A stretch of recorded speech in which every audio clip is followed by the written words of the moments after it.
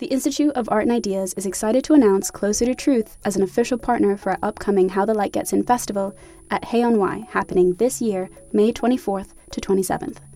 Closer to Truth examines humanity's deepest questions with the world's greatest thinkers, from Nobel laureates and renowned scientists to theologians and best-selling authors. For 20 years, Closer to Truth has explored the deep questions of cosmos, consciousness, and meaning. This year, host Robert Lawrence Kuhn journeys to new depths with their Philosophy of Biology season, exploring topics like evolution, race, alien intelligences, sex and gender, and much more. Get early access to full episodes from this brand new season by registering for a free membership at their website, closertotruth.com. Discover the fundamental issues of existence, engage new and diverse ways of thinking, and seek out your own answers with Closer to Truth.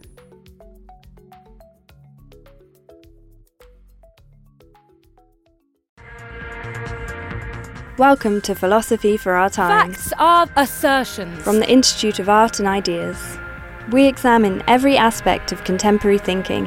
What is love? Is it real? Is democracy illusory and incoherent? Finding cracks in the way we understand the world. I think there is a crisis of values. Realism has failed. We debate the way forward with today's leading thinkers. We're all trying to understand what the hell is going on. A live podcast production from the Institute of Art and Ideas.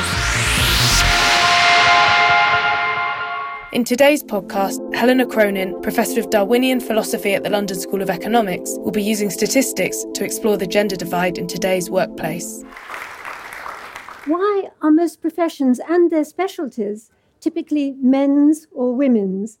And why, though the sexes are equally intelligent, are there different male-female distributions at all? What's more, why men at the top? Why the pay gap? And why are such patterns universal, transcending countries and cultures? Now, according to the conventional wisdom, the answer is discrimination against women, biases and barriers, stereotypes and gender roles, ghettoizing and groupthink. This has long driven feminist thinking, and now it's become mainstream, the orthodoxy. Well, just look at the professions. Monstrous male-female discrepancies in distribution. Women are clearly ghettoized. Nurses, 90% female, but engineering, 91% male. Teachers, 74% female, but surgeons, 73% male. Such gross segregation surely must be prejudice. Dig down further within any profession, and the worse it gets. Consider medicine. Women in public health, obs and gynae, pediatrics. Stereotypically female. Meanwhile, exactly the same proportions of men dominate anesthetics, radiology, surgery. As for engineering, well, civil engineering scrapes 13%. Most other specialties, too underrepresented even to register. These are government figures, ONS figures. Of all managers, women are only 33%. However, why is social services then 77% female? And similarly, healthcare and human resources. And why some male enclaves of 90%? These disparities have been widely opposed. Government reports, legal sanctions, anti-bias training, female quotas, and much, much more. And yet the change, if anything, if any change at all, is conspicuously slow, which just shows how deep-rooted, how very institutionalized the problem is. Or does it actually show that? No, it's nonsense. It's utterly misconceived. It's not those bald facts that are mistaken. It's the interpretations behind them, or rather, the misinterpretations. They bear no resemblance to real causes in the real world. Now, the key to that real world is science, in particular, the science of sex differences. It provides an immensely powerful framework, explanatory, predictive, testable. And it demonstrates that conventional wisdom, although it's so firmly established and widely believed, is profoundly wrong in almost every respect. There's an experiment in which sex-stereotyped toys, trucks and dolls, very sex-stereotyped, were given to mixed-sex groups. And I'm sure that you'll guess correctly which sex preferred which. But in this experiment, the males and females were vervet monkeys. Now consider newborn babies. Even at 1 day old, girls prefer a human face and boys prefer a mechanical mobile. Now, clearly, neither monkeys nor babies had been socialized, stereotyped, ghettoized, or whatever. Rather, those findings capture an evolved sex difference in interests. Women are more interested in people, men more interested in things.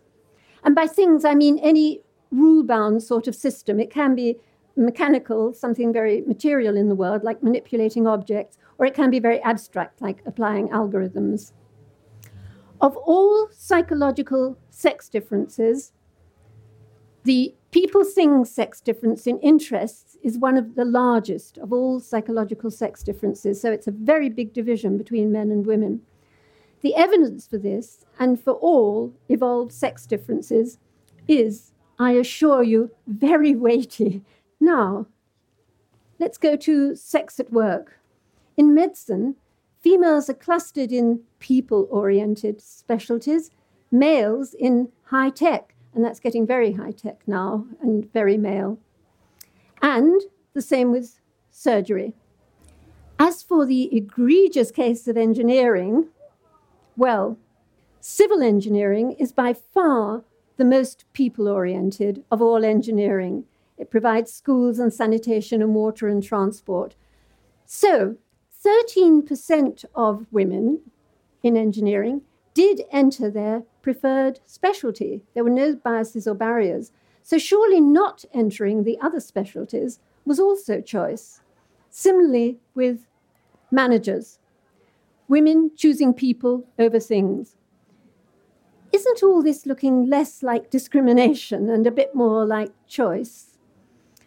What's more, these people-things differences hold across the entire workplace, not just the professions and so on.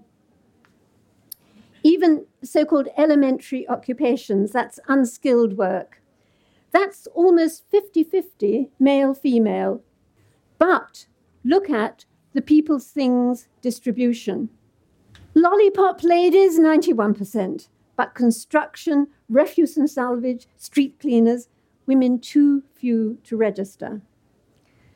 And the people-things difference also holds very robustly, however far you dig down within specialties. In our research, we've tried looking for counterexamples. You apparently spot one, then you realize it's not a counterexample because it's partly a things interest and partly a female interest. And similarly, internationally, across hugely varying cultures and welfare systems and economies and politics and financial rewards and more, you get that same pattern robustly. What's more, a person's interests are, surprisingly, I always think, the most powerful predictor of their entire career. It's more predictive even than talents. When it comes to career interests, that people-things sex difference is absolutely huge. It's by far the largest of any other career interests. And these are enormous inventories done in great detail. And that one always comes as the one that divides the sexes most. And in spite of immense social change, that sex difference in vocational interests hasn't diminished at all since records started, which is nearly a century ago. Now, consider the evidence of how women did choose professions as soon as they could choose, because, of course, women didn't have any choice until relatively recently. In the early 1970s, women were extremely rare in the professions. As recently as that, vets were less than 10%, solicitors less than 5%, engineers less than 1%. And then women started to get degrees and they entered the professions en masse. And now, just 4 decades later, the professions as a whole are 50% female. But Have women made the same choices as men? No, manifestly not. Overwhelmingly, women have chosen, as they themselves put it in lots of questionnaires, teaching and helping people and other living things. Hence, vets 62%, engineers 9%. At this point, it seems to me that the question becomes, what on earth would you have to believe in order to try to maintain that this is not differential male-female choice? That it's the result of a massive male conspiracy and worldwide, that it's a monumental epidemic of female false consciousness, even among, remember, we're talking about the most talented, educated professionals, and then even across all advanced economies, because, as I said, internationally the same patterns. Or maybe both acting some sort of indomitable male hegemony and females globally succumbing to mind control. Clearly, it's none of those things, it's interests. And yet, the conventional wisdom stubbornly insists that women's occupational dispersion is clear evidence of discrimination, of socialization, stereotyping, ghettoizing.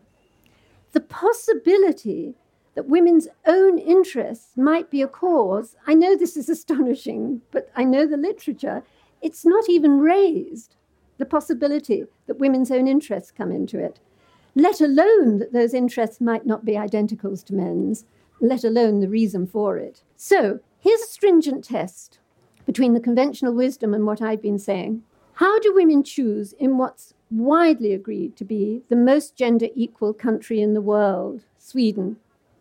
Well, for comparison, I'll give you first UK and USA compared with one another. They're very alike, UK and USA, in spite of notable economic and political differences.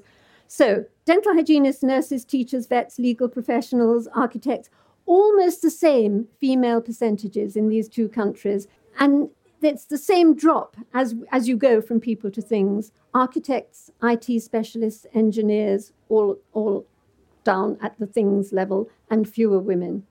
Now for the contrast with Sweden, the most gender equal country in the world. Contrast? On the contrary, the choices are strikingly alike. So, are women in the most gender equal country in the world victims of the same discrimination? It can't be that. Or rather, aren't they freely making different choices from those of Swedish males, and choices the same of those of women in less enlightened countries? Now, for conventional wisdom, that outcome is shocking. It's profoundly counterintuitive. Where there's greatest equality, women's choices should be far closer to men's and unlike those of women elsewhere. So Sweden is a stringent test and a major refutation. However, let's be fair. Sweden has some much higher proportions of women in some areas. Aren't they anomalies to what I'm saying? No. These result either from extremely female-friendly institutions. The large school dental service is almost exclusively male, which accounts for having so many more dentists than UK or USA. Or they're artifacts of classification, which you have to dig around a bit to find. Architects is no longer a protected term in Sweden. It now includes engineering-free occupations such as interior design. I don't know why quite that was done, but I have my suspicions. However, engineering is 22%. That does seem impressive. So has Sweden cracked what is generally and rightly regarded as the hardest case, the so-called STEM subjects, that's STEM, science, technology, engineering, maths? Has Sweden cracked that with the engineering? Well, let's break that down. It amounts to two questions. Is engineering really a far more popular female choice within the professions in Sweden than in the UK or USA? And second, how does its popularity among women compare with that among men, which is the comparison that we've been taking, of course? The combined figures are almost identical, around 7%. the STEM professions are not more favoured by Swedish women than they are by US and UK women. Now, add the equivalent figures for males to get that comparison. Also nearly identical, 38 to 39%. The far lower proportions of women to men obviously are, as we'd expect, on a people's things sex differences, but they're wholly at odds with the expectations of conventional wisdom. That's another failure of a very stringent test. And what's more, far from having cracked the STEM problem, Sweden once again is identical to less gender-equal societies. And that leads to a very intriguing point, which I'm just going to mention briefly. According to conventional wisdom, women choosing freely will increasingly converge with male choices, working 50-50 male to female, side by side, same professions, same specialties. But that turns out to be wholly mistaken. Instead, as the science of sex differences predicts, there's systematic, predictable divergence. And there's increasing evidence that occupational divergence is just one instance of a wider male-female divergence in today's world. The more gender equal a country is, the greater some, not all, the greater some sex differences become. I'll give you one striking example. A study of 55 nations found that for sex differences in personality, the greatest male-female divergence is in the most liberal, most democratic, most equality-driven countries. So, as those barriers fall, the gaps widen, and in ways that are predicted on Darwinian understanding. It turns out that difference is evidence not of oppression, not of discrimination, but of choice. And that brings us to policy. Just our one insight from the science of sex differences has proved to be richly explanatory and predictive. And that's solely a difference in interest, not even in talents or other career-related differences. And adding additional scientific insights, and you can explain far more, both about the distribution that we've been talking about and about other contentious differences, such as the pay gap and men at the top. By contrast, the conventional wisdom has no serious predictive or explanatory power. Where it can be tested, it fails spectacularly. It collapses under scientific scrutiny. We've seen some examples just now. And to use sex differences in distribution as key evidence is completely specious. We've seen that evidence of disparity is not evidence of discrimination. Evidence of disparity tends to be the main evidence that is shown by conventional wisdom. But we've seen now that is not evidence of discrimination. In fact, it's evidence of choice, which makes you wonder about the pursuit of 50-50 and why this is being pursued. Because conventional wisdom began, rightly, with an injustice, women being denied choice just because they were women. But it's now morphed into a deeply misguided quest, a quest for sameness of outcome in males and females in all fields. And yet it seems to be blithely unaware of this very alarming mission creep. So policies increasingly try to promote identical 50-50 outcomes without asking what on earth has that got to do with discrimination. Even the Institute of Physics, which should know better, concerned about our desperate shortage of scientists, which is a deep concern, decided that the problem was, quotes, a gender imbalance in school science. So what was their solution? Get more boys out of science and into the humanities. And so that way you get greater, quotes, gender parity in both disciplines. That really was one of their suggestions. The quest for 50-50 trumped the quest for more scientists. The 50-50 policy is so incoherent that there are flagrant asymmetries that go unresolved. I'll just give you this example. The most dangerous and dirty occupations in the UK are male. There are too few women even to register. If 50-50 is really a serious goal, why not start here, where the greatest changes could be made? rather than in the professions where it's already 50-50, male, female overall. That really can't be taken seriously. 50-50 policy, indeed, rests on a thoroughly pernicious conflation of equality and sameness. And as we've seen, equality is not sameness. Finally, on science-free policy, it's no surprise that policies that spurn the very notion of sex differences persistently fail to achieve their goals. Well, how could they succeed when men's and women's life's priorities are not identical? Worse, science-free policy, because it turns its back on the real causes, it invites unintended consequences that are really downright perverse, outcomes that are directly at odds with the very goals that the policy is designed to achieve. The Nordic countries have for decades led the most gender-equal policies and proudly led it. They now also have more perverse consequences than many gender-less equal societies. For example, segregation, men and women in the labour market.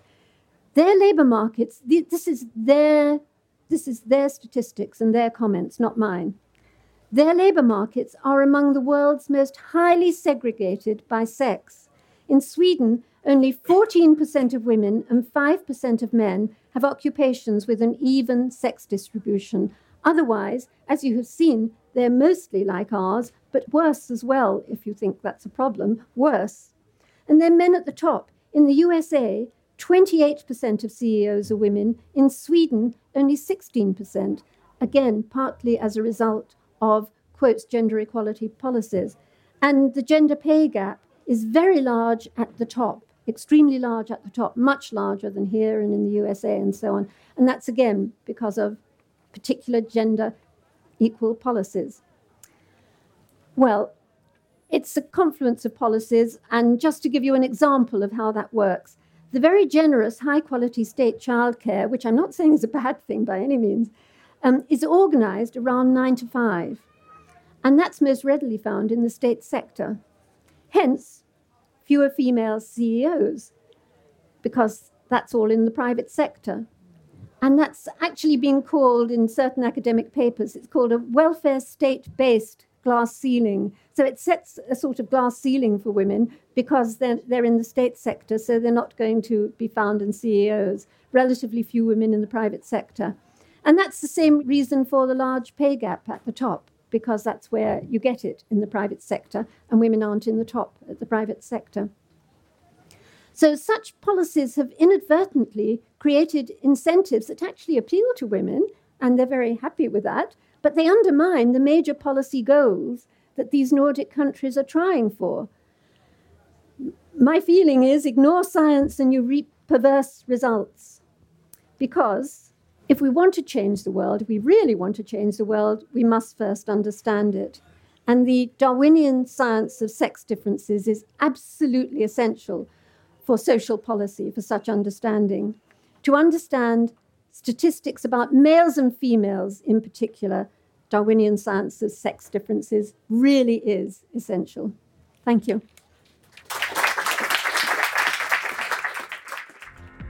We hope you enjoyed this podcast, brought to you by the Institute of Art and Ideas. Let us know what you thought by tweeting @IAI_TV, #Vital Statistics. If you enjoyed this podcast, you can watch Helena give a talk on sex, science and stereotypes on the IAI TV player. Join us for our next podcast on the politics of love from former MP Charlotte Leslie. If you want to listen to more episodes, then subscribe to the Philosophy for Our Times podcast on iTunes, SoundCloud and Stitcher. We always love to hear feedback, so please email us on podcast@iai.tv. Let's jump into Peppa's world of play. Look for spring flowers, hunt for muddy puddles, and bravely explore exciting places with Peppa playsets. Peppa Pig, inspiring kid confidence.